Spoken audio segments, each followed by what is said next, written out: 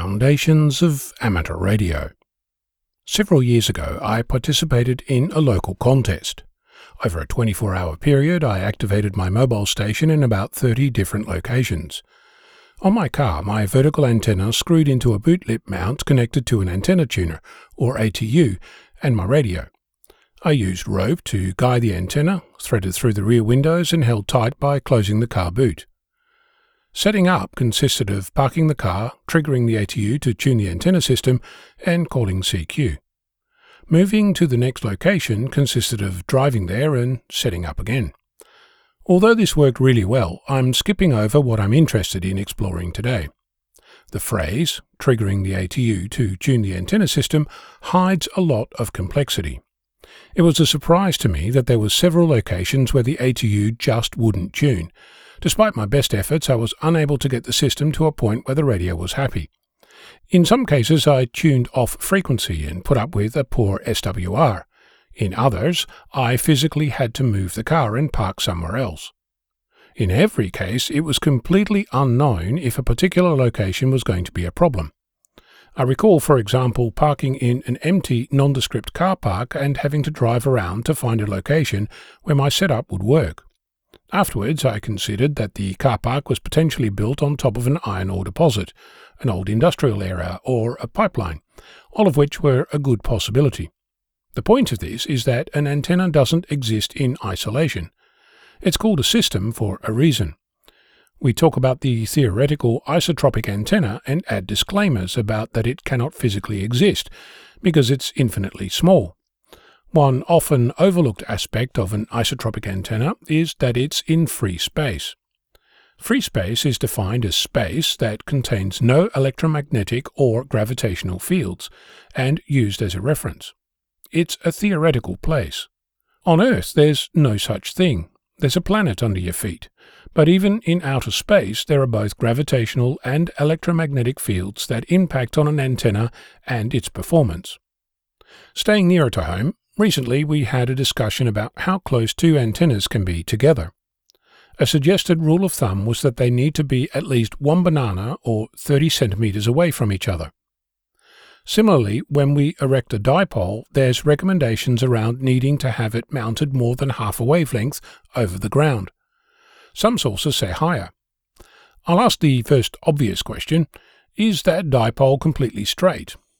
In other words, should the center be half a wavelength above the ground, or should the ends?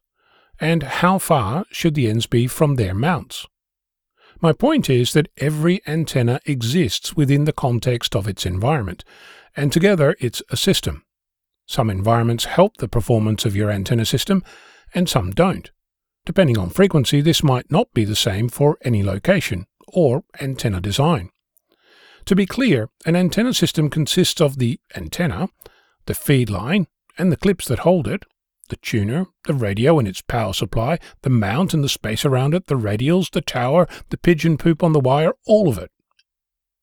Until recently, my process to get any antenna to perform in a reasonable manner was to set it up, connect an antenna analyzer, scan the appropriate range, tweak the antenna, scan again, rinse and repeat until it arrived at something approaching useful, or until it was good enough. If you recall, I recently added some loading coils to a telescopic antenna to attempt to make it resonant on 10 meters, so I could connect my weak signal propagation reporter or whisper beacon to it directly, and leave it running independently from my main station. I used the antenna analyzer method, got it to the point where I had an antenna with a nice dip right at the required frequency, and then watched it go completely sideways when I mounted the antenna in the window. Having spent several hours getting to that point, I walked away and left it for another day. Today was that day.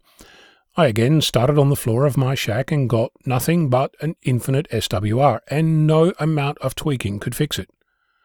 Right until the coax fell out of the SMA connector, I was scratching my head.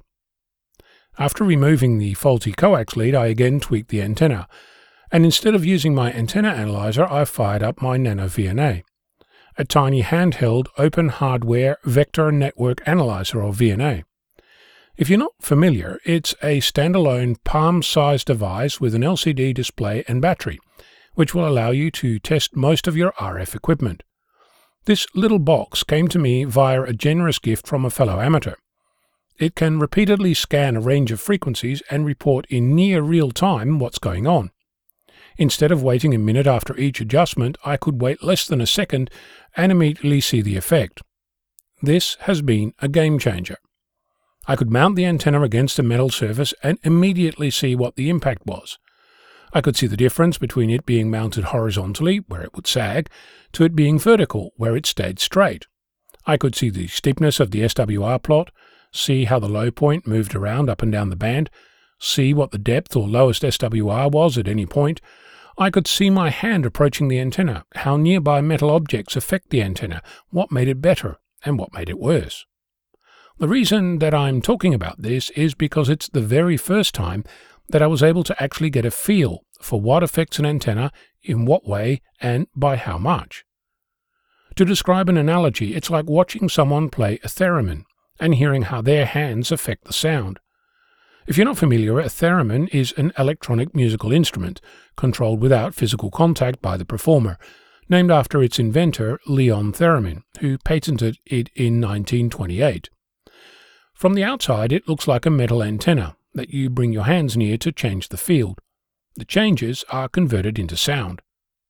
The Nano VNA gives you the same level of feedback, but does so visually in a quantitative way, providing you with the insight to adjust your antenna to your liking and taking into account its entire environment. Does this mean that I'm telling you to go out and buy one today? Well, that's not up to me, but I'm intensely grateful for it arriving at my doorstep. I'm Onno, Victor Kilo 6, Foxtrot Lima, Alpha Bravo.